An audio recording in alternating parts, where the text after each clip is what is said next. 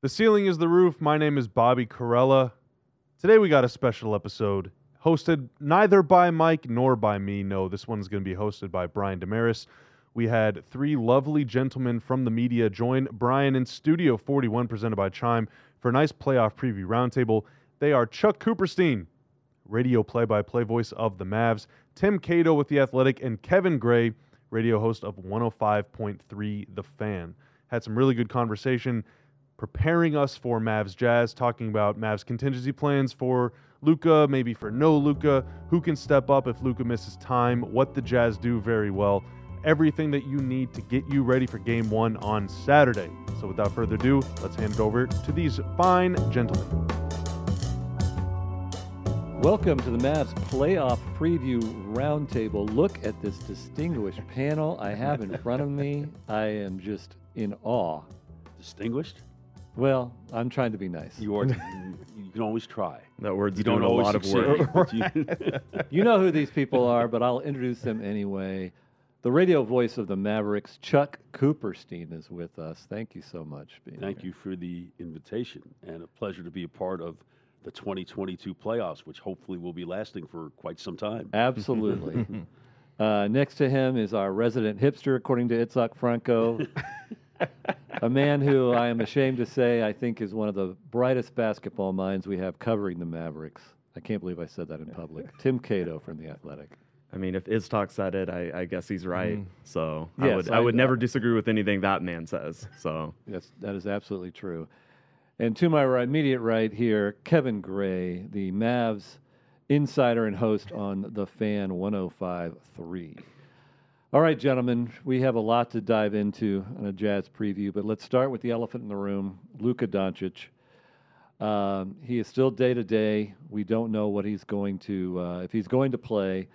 I think the Mavs know a lot more than we do, obviously, but I think it is smart to put some plans in place if he's not going to play. And so let's have a little discussion of what it means for this series if he does miss a game or two and how that affects the on-court product. I'll start with you, Chuck. Well, I think the biggest key to the series really is rebounding and defensive rebounding.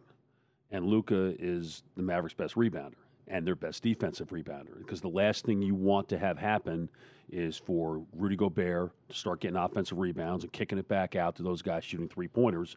They want to shoot threes. They shoot the second most threes in the league, and a lot of them come off of those situations. So that's, to me, more so than whatever points the Mavericks lose by not having Luka there, or even his assists. I think in some ways that can be made up by the combination of Dinwiddie and Brunson.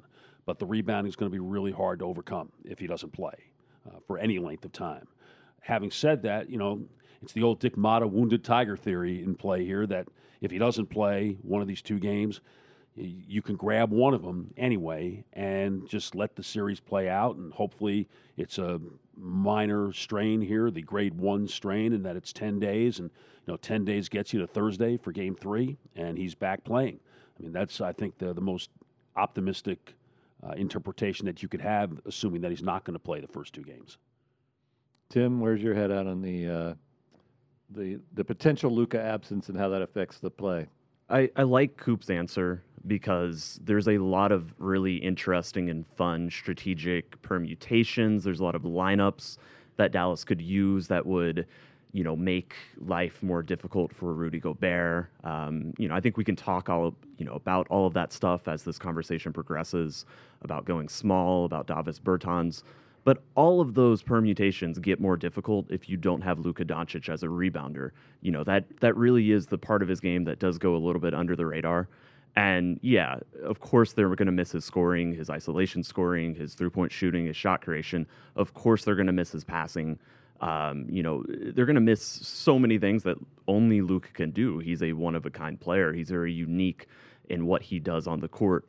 But when you talk about the very fun strategic elements of this series, I keep thinking about that rebounding absence as well, and I think that is a major one, and it's going to be tricky for them to both solve that while really pushing the Jazz out of their comfort zone.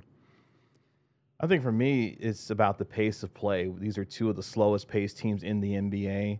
And Luka Doncic, from a control aspect, what does the control and the flow of the game look like without him on the floor?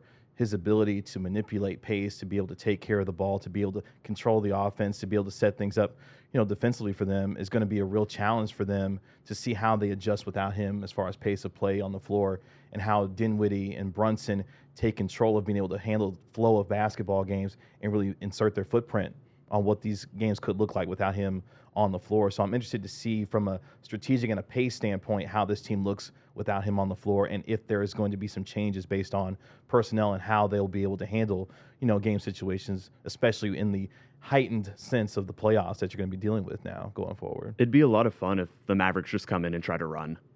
Yeah. That would be a really fun. That's the real change of pace. Weird thing that I'm not expecting from the series, but it would be a lot of fun to watch. And I still think it actually is important that they do try to push the pace a little more. You can get away with playing slow when you have somebody like Doncic who can just do whatever he wants whenever he wants. But with all due respect to the rest of the team, they're not Luka. They're not that talented. So how are you going to get easy baskets? Can you get them, getting to the rim before Rudy Gobert gets back there? If you can steal 3 or 4 baskets that way, maybe that's a difference between winning and losing. So I'm interested to see that. And it may very well be if they wind up going, super duper small and they're playing Finney Smith at the 5, that may be the way they actually have to do it in order for them to score. Yeah, I think that's an interesting point because, with Luka, their half-court offense was number 2 in the league, 100 points per play, which is second only to Atlanta, which is 101.1. We're 100.1. But without Luka, as you mentioned, Coop, that's going to bog down a little bit because what the Jazz like to do is play, drop and basically take Powell out of it. But Luka can take advantage of that because he can hit those floaters in that mid-range game. Well, without Luka, then it really becomes, we're going to find out as it relates to Jalen Brunson. And maybe we're jumping ahead here a little bit too much, but there's obviously a lot of pressure on Jalen Brunson in this series. And would have been under any circumstance given how last year ended against the Clippers. But he's so much of a better player this year than he was last year. And to me, the best part of his game, the area that he's developed the most, is that floater game, is being able to take it off the floor like Steve Nash used to do and get it off the board and finish it. And he's going to have to be able to do that in this series. Yeah, there's no question. I think that is an absolutely key point. First of all, the matchup is a lot better than it was with the Clippers. They don't have, the Clippers don't have the perimeter defense. They don't have the length that's going to bother them. The Clippers were uniquely positioned to give Brunson a hard time, but he has improved his game overall. But if they are going to play drop when Powell's in there, then that's going to open that mid-range game up, and Brunson lives there and can hit those free throw line extended at the elbow, all of that stuff if they give it to him. So that's going to be an interesting piece to it. But I do want to kind of go to playing small, which is either micro ball with Finney Smith at the 5 or Bertans at the 5, because you've got to get Gobert out of the lane. You just have to. And the problem is Powell. I'm interested to see if Powell's minutes go down because I don't know. He can't spread the floor, and so when they just channel everything into Gobert. And Powell, I was going to say also the pick and roll game is not going to be quite as effective. Even though Dinwiddie and Brunson can run it, they don't run it like Luka runs it, and they don't have the simpatico relationship that Luka has with Powell and the timing that goes into that. Powell played 82 games, so obviously he played all 4 games against Utah. The first one, there was no Luka. The last one, there was no Gobert and no Whiteside, and so Utah switched everything. And that first and last game, he was okay, but it wasn't standout Dwight Powell games. The middle 2, he was excellent in both of them, but both those games came with Luka because Luka is very unique. I just asked Dwight an hour ago at Mavs practice about how that, facing a drop coverage and how the 2 guards would adjust to that. And I think he's right. He said that both other guards, both Jalen and Spencer, are good in that area and kind of the 5 to 10 feet from the rim area. But they're not Luka good because no one is Luka good. I don't think there's a player as good in that 5 to 10 feet range as Luka is. And getting, I think Jalen especially, Spencer, he has a floater. He doesn't operate quite as much. He's more direct. If he gets there, he's going all the way to the rim, trying to get a foul or putting up a shot. I think Jalen is someone who can manipulate that space a little bit more. And if he can do just a facsimile of what Luka typically does in those situations, that would be massive because it would both allow Dwight to be more effective and stay on the floor, and you don't have the same types of rebounding challenges that we, already discussed, and you just have, one of your reliable role players has a very clear role to play. But I think there is a big question, and it will be a challenge for Jalen to try to replicate that for as long as Luka is out. I think what's going to be interesting, you were talking about, the micro small ball that they could potentially be playing. That means Dorian Finney-Smith can have a lot of opportunities at the three-point line. If he can knock down threes and continue to pull Gobert potentially away from the basket, that could open up a lot of things for driving lanes. He's had a lot of success. Exactly. He's had a lot of success in the last year doing that. On the flip side, you might get Utah into switching defense, which, there's pros and cons to that, but it's at least not their preferred defensive matchup. And I think whenever you get an opponent doing something they don't prefer to do, that's not their natural instinct. You take advantage that's of a good it, thing. Yeah. Tim McMahon actually said on the Take That With You podcast Monday that Gobert is their best perimeter defender. When he switched, and we saw that late in the game in the the game right after coming out of the All-Star break Yeah. against when he went up against Luka. Now there was a foul that was later, right? The league admitted was a foul. There are very few still. 7-1 guys who can move their feet the way Gobert can out there. But I don't think over a 7-game series that Utah wants to play that way. Right. I don't think they feel like that's a recipe for success. Now another thing is Bullock and Finney-Smith, as we talked about hitting those shots.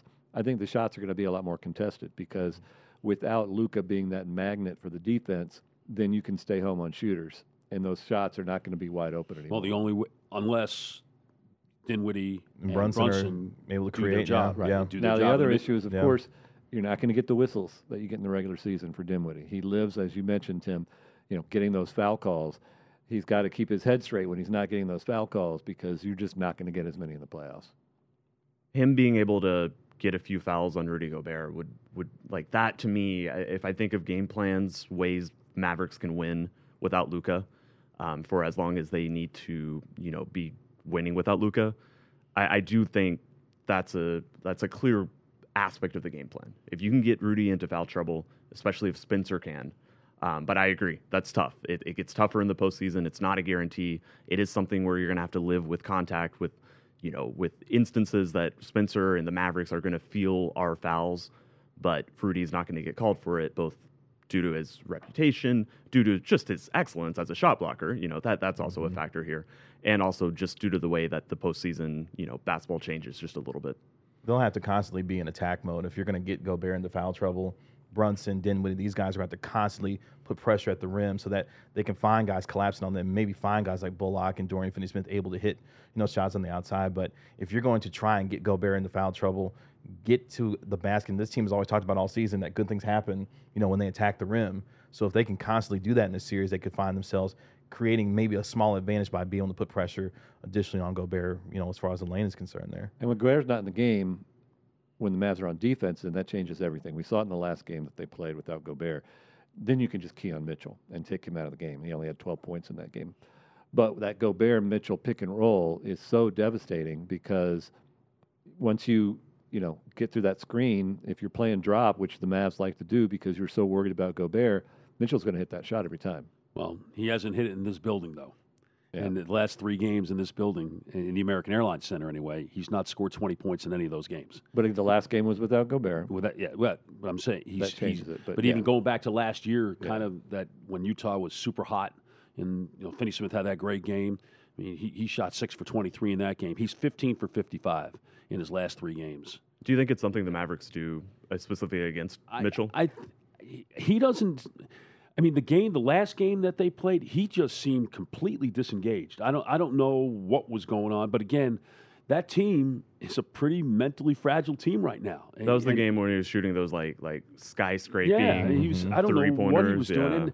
Yeah. And he and Conley kind of share the ball handling, and I know the number that you're talking about with the pick and roll game, but I mean, I think that Mitchell, if they can make Mitchell the ball handler as opposed to Conley, I think that's a win for the Mavericks. I would much rather have Mitchell try to do that, because I think he'll try to do things and he'll get himself in trouble and he'll turn over the ball. And Conley won't do that. He can get sucked into hero ball. Yes, and we've seen it in the bubble. He's going to even look to score more than he will in the regular season. And the stat that I always go back to, which is absolutely stunning to me, including the playoffs, he has six double-digit assist games in his career. Yes. I mean, it's amazing. That's why Gobert is constantly saying ball movement, which is a direct attack on Mitchell. And so, yes, if you can do exactly what you're saying, then you can trap him into trying to do too much, because that last game especially, you key on him because they didn't have anybody else. Now they've got Bogdanovich back, which is a great outlet for him. Absolutely. And Ingles obviously hurts him a huge deal losing him, which is another aspect of it. When Clarkson's in there, he can help as well. But keying in on it and going to your point, Chuck, about the pressure, and I talked about this on TV the last time we played them as well. They're a mess. The Jazz are a mess right now. They've got ownership that wants to put his imprint, young hip owner. They've got Dwayne Wade mucking about in the front office. They've got a new president of basketball operations in Danny Ainge, who loves to make moves. Loves to make moves and is just waiting to do that this summer. Mitchell and Gobert still don't like each other. Ingles is out, gone. Bogdanovich just came back. And, oh, by the way, as Mark Stein reported, Quinn Snyder wants out. And he's either going to go to San Antonio if Pop leaves, maybe the Lakers, or maybe just take a year off and reconnoiter. But he sees the writing on the wall. This team is ripe for implosion. We've seen them collapse down the stretch in clutch games lately. I don't know what the number is, but I think they've had 3 double-digit fourth quarter. Well, they've lost 14 games this year when they've led going to the 13 games when they've led going to the fourth quarter. Only the Lakers lost more games this year when they led after 3 quarters. And they've had, I think, 10 losses where they've had a 10 losses where they've had a double-digit lead in the fourth quarter and have lost those games. And a lot of them lately. Yeah. And so they are, that's the unfortunate part of Luka, amongst obviously a lot of reasons if he doesn't play, is that you have a chance to really put your foot on the throat earlier and just see them collapse. Well, and also when you consider how the Mavericks have turned their season around as it relates to being a clutch team, where they were absolutely horrid early in the year, primarily because Luka wasn't there. They were 1-8 in clutch games when he wasn't there, and they're 21-8. I think, with him in clutch games, and they're 12-2 since February 4th. So they've been almost automatic. And it's not just that they're winning games; their shooting percentage is absolutely fantastic, and their defense has been great. I mean, their net rating is something like plus 50 or some absurd number, right? In clutch, where Utah clearly doesn't have that. I mean, even without Luka, I think. Because I think the team is different now than it was even when he was missing all that time and they weren't winning those games. If you can get this to if it's a 5-point game with 6 minutes to go, either way, if you're the Mavericks, I think you got to like your chances. Yeah, I think a big part of that is Dinwiddie and the way that he's been able to play in those clutch situations. Too, the game that comes to mind immediately is obviously the Brooklyn game and what he was able to do at the end, to win the ball game. So I don't think that mentally this team will be scared of these situations. I think they've proven throughout the season that this is a team that can mentally handle, whether it be being down in the fourth quarter or being able to put together, runs to be able to win games late in ball games, that this team should be able to do some of those same things even without Luka Doncic, because I think a guy like Dinwiddie can be that stabilizing force with his ways to, end the games in the clutch. So I like their chances. Maybe their best chance to win is to be down in the fourth quarter and just come back and win against the Utah Jazz the way they give up leads. And, Dinwiddie and Brunson, I mean, they're clearly not isolation scorers to the level that Luka is, but that's how clutch games end up going. Spurs. Somebody's got to go get a bucket. Yeah. I even asked Greg Popovich about this, just kind of out of curiosity. Like, why does the last 5 minutes of game, the last 2 minutes of game always end up in isolation? Because so often you hear coaches say, we just need to play our offense, right? Like, that's one of those. And they never do. And they never do. So I asked him, like, why is that? Like, where's this disconnect? There's so few teams that actually play their offense. And Pop was like, well, you're going to put the ball in the hands of your best player in those situations. And, yes, it's kind of obvious, but it's also so interesting to hear Pop just say that so matter-of-factly, it's Greg Popovich. Right. If even he looks at the game and looks at basketball and is like, well, yeah, that's your best player. You need a best player. Spencer and Jalen are both players who can operate in isolation settings. Not like Luka, but they are both capable of that this season. And so I think that matters. I think that's important. Well, and interestingly, your point about the Brooklyn game, I think the best clutch game for me was the end of the Boston game. And just so many times they were just dribble penetrating, finding the right guy that was open, different guys, Dinwiddie, Finney Smith. And then if we go back to recent history of playing without Luka, they've only played 2 games without Luka after the trade. And that was the Sacramento day game and a Houston blowout. That Sacramento game, though, to your point, Tim, the very last play where Dodo hit the shot was Brunson driving, sucking in the defense, and then finding him over there in the corner for the game-winning shot. And so they were able to really win a clutch game without Luka, and I think that's the model that they need to look at. And again, so much of it still comes down to the ability of Brunson and Dinwiddie to score in the mid-range. Yeah. Because if Utah doesn't respect their ability to score there, they'll just lay off And let them take take Powell the shot out of and, it. either take the lob out of the game or just make sure the corners are covered so that Dorian and Reggie don't have those threes to shoot. Exactly. That's why Finney Smith was open in the corner in that Sacramento game, because Sacramento did respect the fact that Jalen Brunson could score the mid-range. Right. Isolation scoring, probably gets thought of too much as just, Kobe shots, mid-range shots, fadeaways. Exactly. No. If you do it correctly, you're good enough at it. Ideally, you are causing the defense to break down, and you may have these passes to easy, good, quality shots that you're trying to generate, corner threes, lobs, something like that. And so that's the idea of it, and I agree. It starts with Jalen, it starts with Brunson, and it starts with Dinwiddie being able to make Utah fear them in those settings. What do you think they're going to start with? Again, I think no inside info, but I just think if I'm reading tea leaves, a strain is usually, as you said, 7 to 10 days. So if Luka's not playing Saturday, does Dinwiddie run things? Does Brunson run things? Do they trade it off? I think they traded off. I think we've seen when they've played together, when Luka leaves the game at the beginning of the second quarter, that they kind of alternate possessions. And that's been the beauty of Dinwiddie coming in here and fitting as seamlessly as he has, that regardless of the guards that are out there, they all can play with and off of one another. So that even though Luka will ultimately get the ball in his hands at some point, and so his usage number will still go up to 40% or whatever it is, the fact is that anybody can bring the ball up the floor, anybody can initiate the action that goes along with that, and it takes a lot of pressure off of the players, number one, and it makes the defense think about how are we going to deploy. So I think you'll just see them play it as they've played it. I don't think we're going to see anything terribly different. I agree. I do like Brunson running pick and rolls, and I like Dinwiddie on the weak side attacking closeouts, shooting threes. And if he does get a mismatch, he does get an isolation setting where it makes sense to attack a Gobert, or again, he might actually be their best perimeter defender. So more likely a Bogdanovich, even Conley, someone who he has a size advantage on, Donovan Mitchell. That's where I think he has more success. Now, again, you're going to have an even, it's going to be both players. It's going to be some trade-off. And there's going to be times where they can't both be on the floor for 48 minutes. I'll say the one thing that, and I don't want to throw water on this, but I mean, Dinwiddie's never shot three-pointers like he has shot three-pointers with the Mavericks. I mean, not even close. I mean, I think his highest percentage was like 34%, and he's shooting 40 with the Mavericks. I mean, I'm sure Utah is thinking, is this sustainable? And you know what? Maybe let's let him take a couple of threes, and let's see how that goes.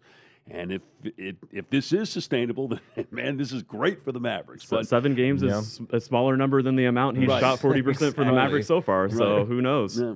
I like Brunson attacking and being able to run the offense, having Dinwiddie off the ball, being able to do the creation things that he's able to do. I like Brunson being able to run the offense and be able to facilitate everything for everyone else. Because once he's able to, because he's a terrific finisher at the rim. So if he's penetrating, getting inside, and still being able to finish at the rim while also still being able to run this offense and finding shooters, I think that's when Dinwiddie's at his best because now he can attack off things that Brunson's doing and then being a playmaker himself can find guys as well. Are we selling Jalen Brunson short as a three-point shooter? I mean, No, he's a 37% three-point shooter. I looked this up last week, and I couldn't believe it. There's only one other player in the league this year that shot 50% from the floor, shot 37% from three, and 84% from the foul line. That would be Kevin Durant. I was just completely blown away when I saw that. I mean, this guy can shoot and he can score, and obviously there are differences, right? I mean, I don't want people to sort of sell Brunson short in his ability or just limit the idea of how those two guards are going to be able to play with one another in this series, because I really think they've shown that they can play with one another, and in very different ways too. So whether it's taking it off the floor and going all the way to the rim, drawing fouls, or being able to shoot the three, it just goes back to the original point. I don't think it really matters who initiates the offense. There is a way, especially the way this offense is played over the last 6-7 weeks, that they're going to be able to get a lot of really good shots and probably make their fair share of shots too. I just think Brunson should take more threes. In volume, yeah.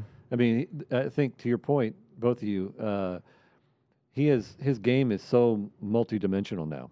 When he first came in the league, he looked for his own shot, drove to the hole, looked for his own shot. He really wasn't assisting much. His assist numbers gone through the roof this year, especially when he was starting games. And he has that catch and shoot ability, which when you're playing with Luka, you better be able to play off the ball, right? And that's what was a concern about Dinwiddie. Well, he's shown he can play off the ball. But then Brunson has that mid-range game. He can shoot the three. He can go to the hole. He can assist. He can play off the ball. His versatility is just grown by leaps and bounds. And I think it's absolutely essential. And, we'll have more of this discussion in the offseason, but I don't look at him as a luxury now that you have Dinwiddie. I think he's absolutely essential for this team going forward. Let's talk about Saturday noon. I know that in my conversations with Dirk, players don't like that time because they have a routine. They do shoot around in the morning. They have their carb-filled lunch. They take their NBA nap. They get ready and get on the bus, or drive from home. Dirk used to eat his pasta with chicken at 6:30 in the morning for noon games. And so he didn't get to play very many noon games, though. I mean, yeah, but when they did, before the game in Milwaukee, they had not played a noon game since Easter of 2008. Oh wow! So this is why we have Chuck Cooperstein here.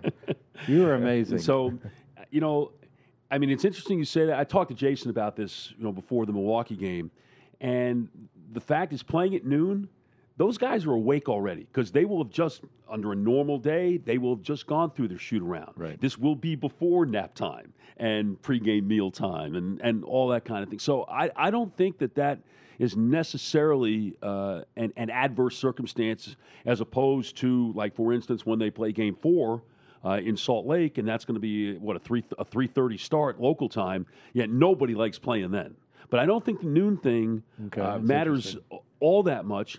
And, again, given how they played against Milwaukee, hey, let's play a few more games at noon, okay? So noon just feels like a really competitive shoot-around. Right. For Exactly. Yeah. Get the juices flowing, right. Devil's advocate, it does keep them, in bed early the night before. Yeah. Right? Yeah. Yes. So You would sure hope so. Yeah, you sure hope yeah, so. exactly. No, you I'm worry sure it about will. the crowd as well. The crowd doesn't have enough of the, the drinky in them. And so I just worry that if there is a slow first quarter start, does that, because the Jazz have two ways to approach this. One is, okay, if Luka's ruled out, and we'll get an injury report by 5 p.m. tomorrow, Friday, as people are watching this.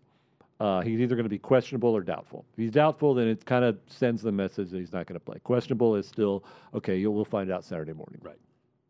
So they can look at it as, okay, we may take our foot off the gas a little bit, kind of human nature, because we're not, Luka's not in there. Or it can be we get some life, especially as a team that has internal struggles, does this give us a bounce? And I just worry that a slow first quarter may give them some life. How many slow first quarters have the Mavericks had over the last month? Like a lot of them. Right. A lot of them. It's not like it doesn't matter whether the game starts at noon or 7:30. All right. This team, for the most part, has really struggled to start games. Now they get better as the game goes on, especially in the second half. Third quarters are great. And third quarters have been fantastic.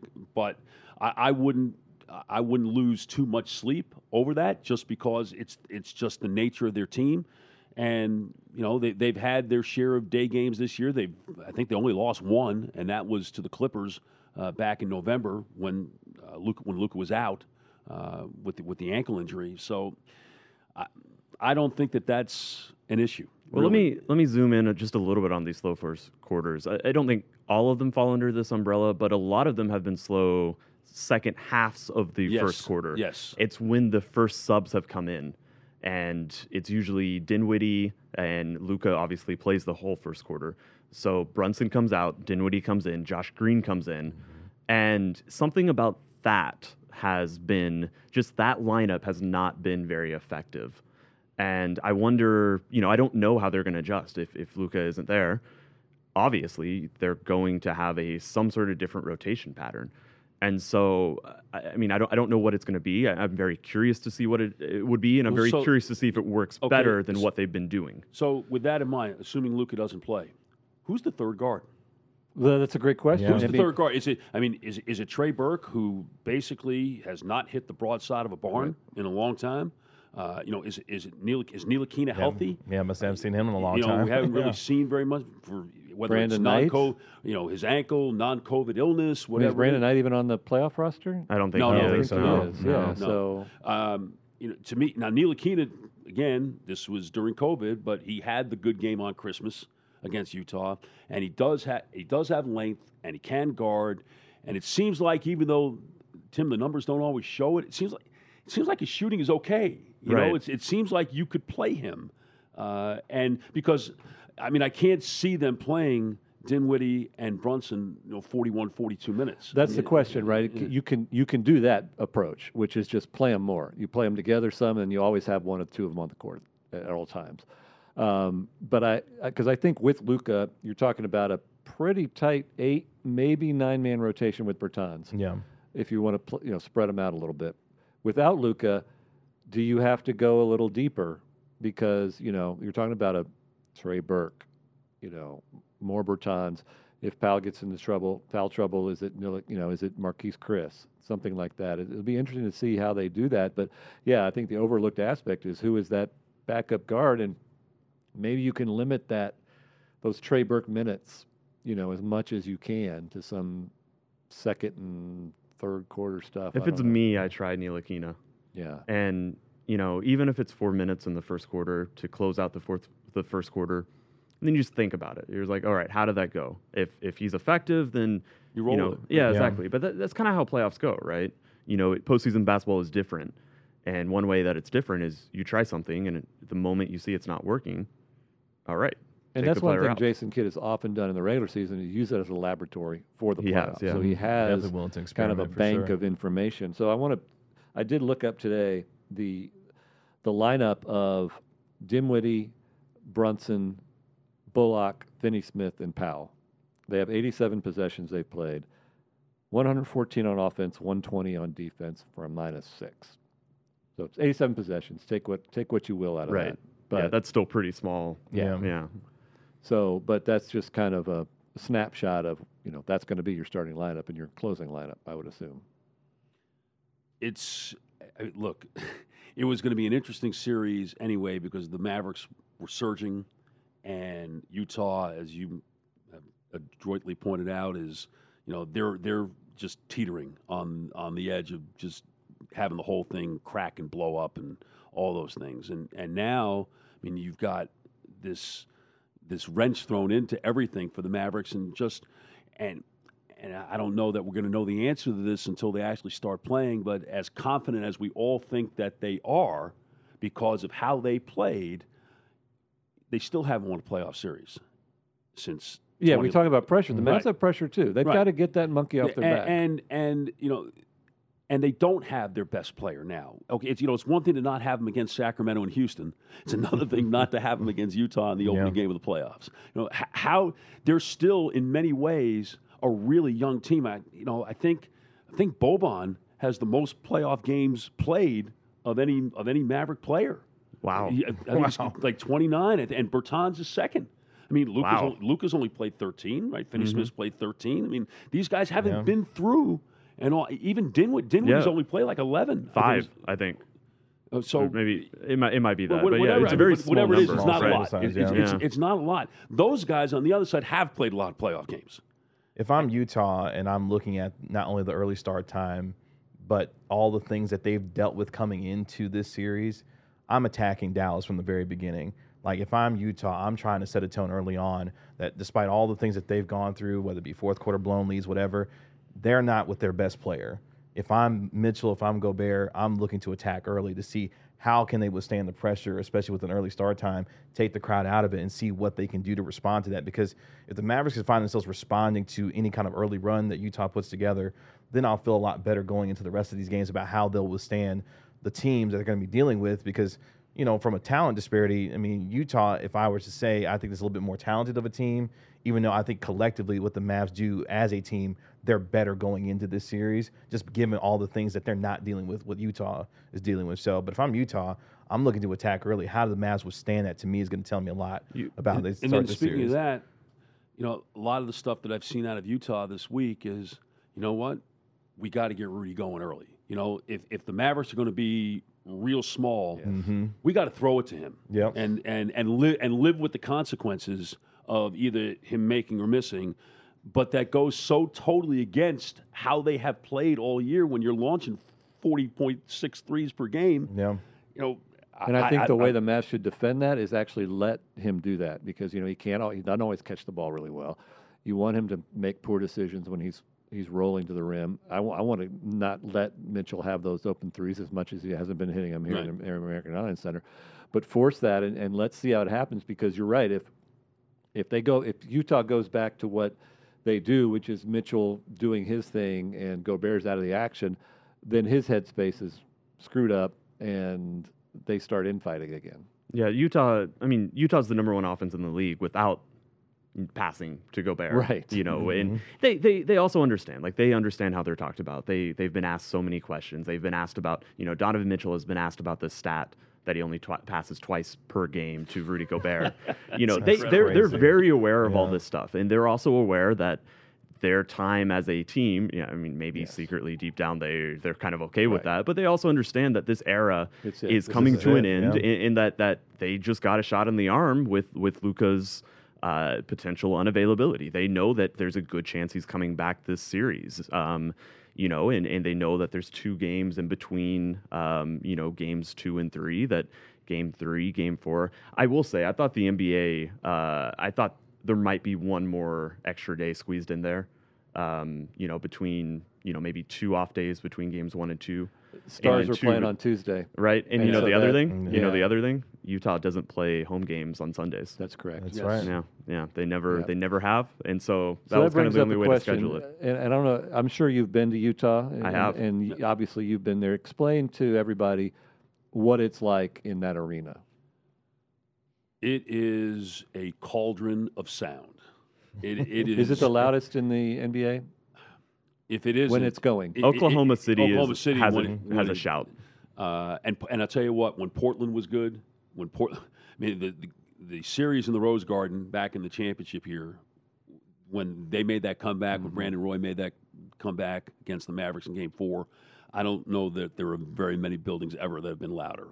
But the ones on the East Coast, New York and Boston and Philly, they're always loud. They're always in. But Utah, the building, it's tight.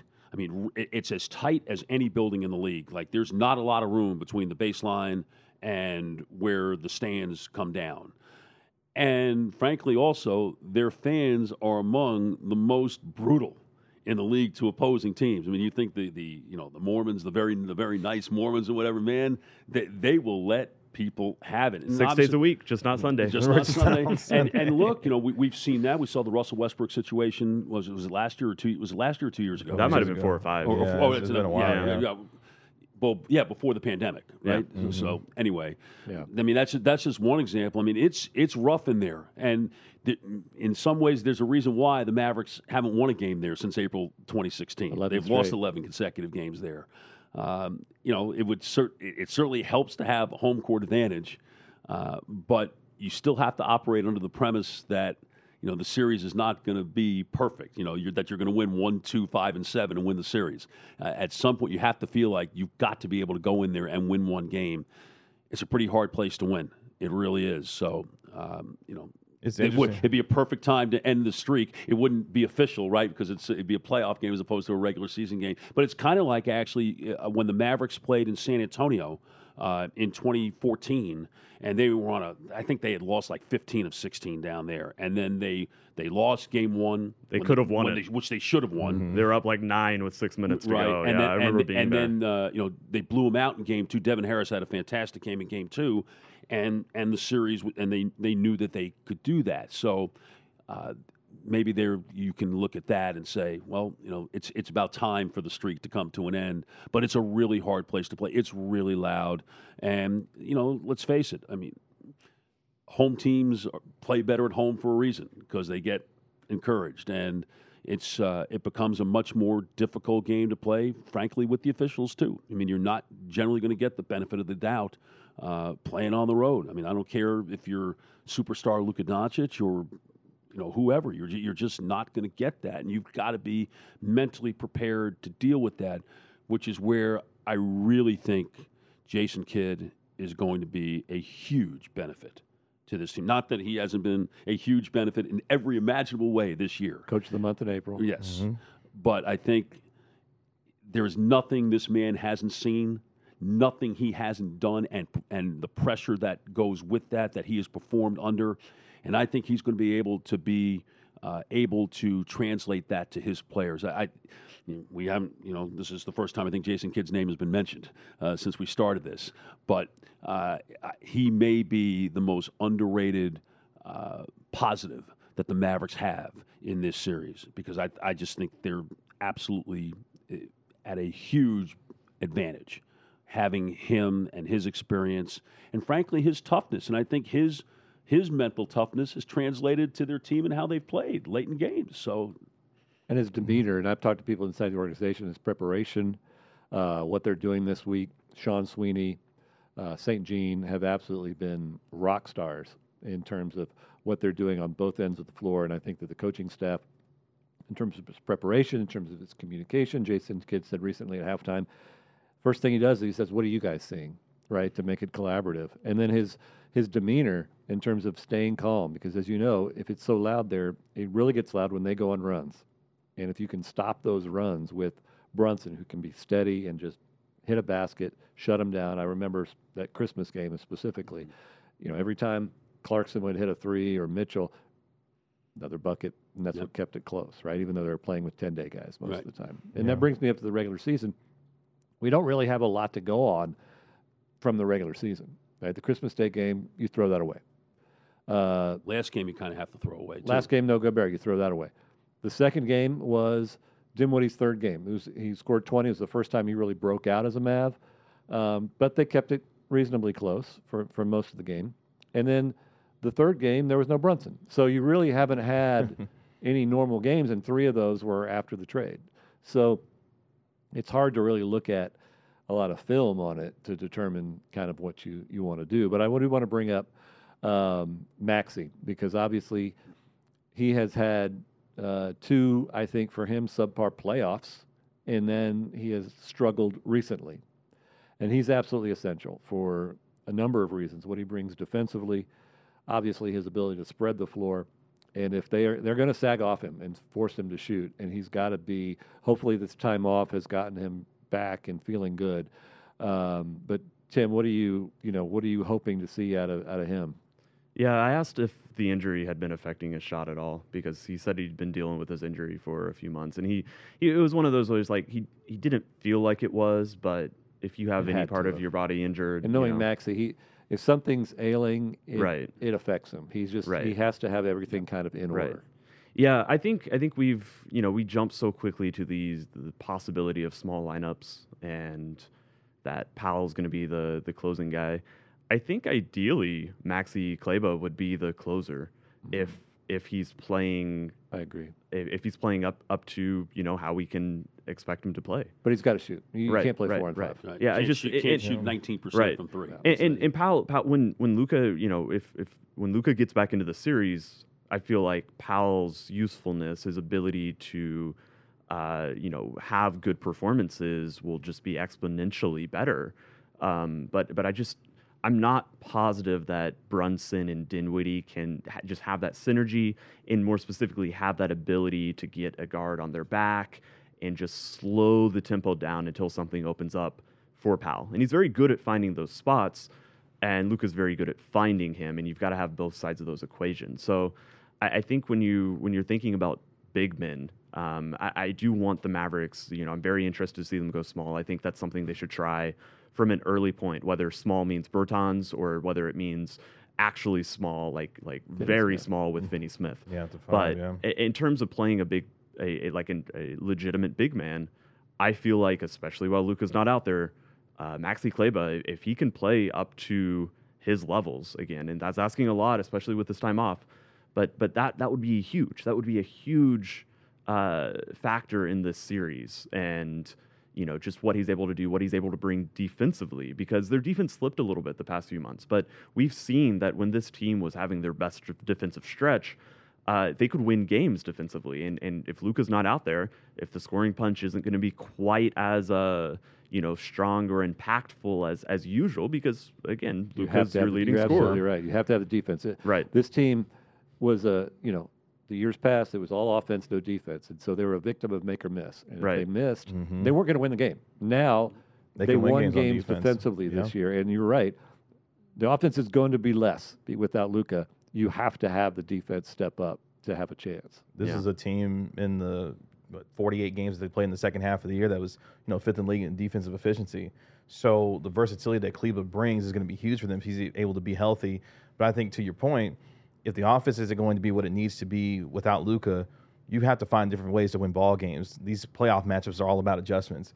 And defensively, they've been so good in the second half that if they can find themselves keeping themselves in games defensively, they're going to give themselves a lot of chances to win ball games in this series, because that has been their calling card throughout the season. Jason Kidd told us earlier in the year, this team wasn't built to play defense. Well, they clearly took that to heart and found a way to become a much better defensive team. And I think to that point, that will help them, especially on the road in a tough environment where they can rely on that when things aren't going well offensively. They'll start with Powell, but I would go Maxi after that. You've got the option to go small in the back pocket. You can go to that, but Maxi would be the first sub. If Powell isn't finding ways to be effective, if the guards aren't able to find him, maybe that's a quick sub. And then I would stick with Maxi even if he misses his first few shots.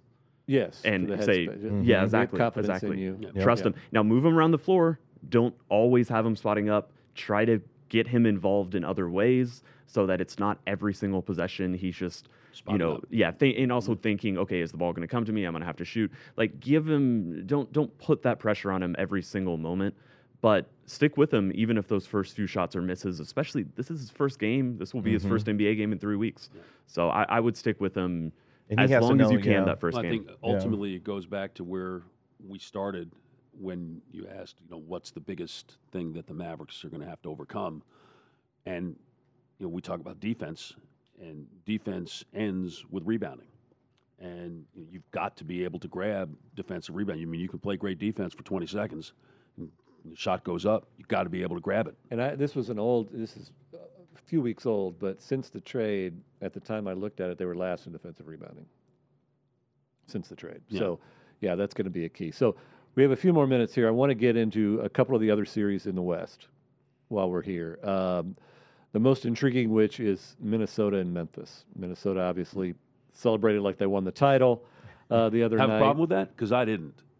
I did, in terms of Pat Beverly, because it was about him. It was about his personal animus with the Clippers. But for the fans going nuts the way they did, I mean, they've been in one playoff in 18 years, man. I mean, it's, only one outside. This is the second time without KG. Right. So Have at it, man. Let's party. We got a few days to get it out of our system before we start playing the series. I think my issue was more Pat Bev than it was anything else. I thought it was I thought the scene was actually really cool at the end of the game. But that is a fascinating series because really, let's face it. I mean, neither team has a whole lot of playoff experience, right? I mean, so absolutely. And you've got Memphis has a fantastic bench. Obviously, they're the deepest team in the league right now. But does depth matter in the playoffs? Does that overcome? If Russell and Edwards and Towns, and listen, they won that game with Towns doing nothing because he was in foul trouble the whole game. If that all of a sudden is now negated, that gets to be, I think, really, really interesting. There's a lot of athleticism in that series. What's the last team that went to the finals where we were like, wow, their bench? Right. I'm trying to think. Toronto. Sort of, maybe? The bench, you have to hold serve. Right? Yeah. Remember last year's Clippers you can't series? be a negative, The non-Luka minutes killed us. Right. And I go back to when I was doing analytics with the Mavs, we had two sets of books. We had a Dirk set of books and a non-Dirk set of books. You wanted to break even on the non-Dirk because you knew you were going to be positive on the others. And if you did that, you won. And so, yes, no one talks about the bench unless it's negative. And so you've got to at least hold serve when your best player is out. We saw that with Cleveland and LeBron a few years ago when they just couldn't hack it without him, and then those guys wear out. And Morant, listen, we all know he wants to get in the lane and do spectacular stuff, but as we all know too, the whistle's not going to blow the same way. He's not going to go to the free throw line as much, and he's not necessarily the most efficient scorer shooter there is. I mean, he's pretty much a volume guy. So again, where do his points come from? I think the Memphis story is a fantastic story, really. When you consider where they were 2 years ago to where they are now, but I see that series going the distance. I really do. So Cat and I was bagging on him on TV recently when we played Minnesota. He's only had one other playoff series. That was Houston. Right. They got 4-1. He had 2 games in single digits. Right. He comes out, lays an egg, gets fouls out with 7.5 minutes left to go in his first play-in game since. He's going to have to step up and play against good teams because they've bottom-fed and gotten their swag from playing bad teams. But, he can't play like that and expect D'Angelo and Ant to carry him. And they, as the TNT crew said, they don't play very smart. And so that's going to be, they're going to have all hands on It sounds deck. like y'all don't think he's the greatest big man shooter of all time. Yeah. So correct me if I'm hearing this wrong, but I'm just saying that's what I'm hearing right now. So much of that series is about temperament, because Minnesota does run so hot. They are. And in fact, I asked Chris Finch the last time the Mavericks played when I was on their Zoom call. So who's your guy?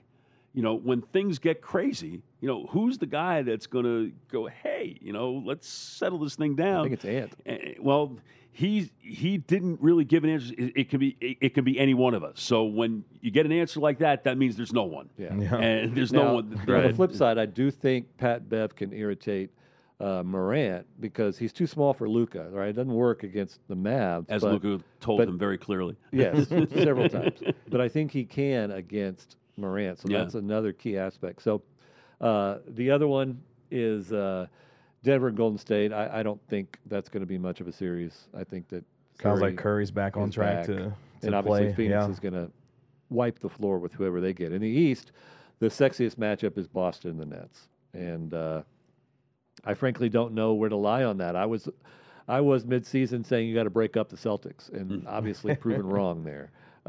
So obviously their defense is fantastic. The Nets, outside of the Big Two, and the Big Two had a great game against Cleveland, but then barely beat them. Can you expect that every night? Well, did they barely beat them? I mean, they were pretty much in control all the way through the game. It was never there was never a one possession game. I mean, they led by 20 at the end of the first quarter. They got whatever they wanted whenever they wanted. Tell you what, Bruce Brown has been fantastic for the Nets. Yeah. He has been great. I mean, I don't know where this improved shooting has come from, but it's very Finney-Smith-esque.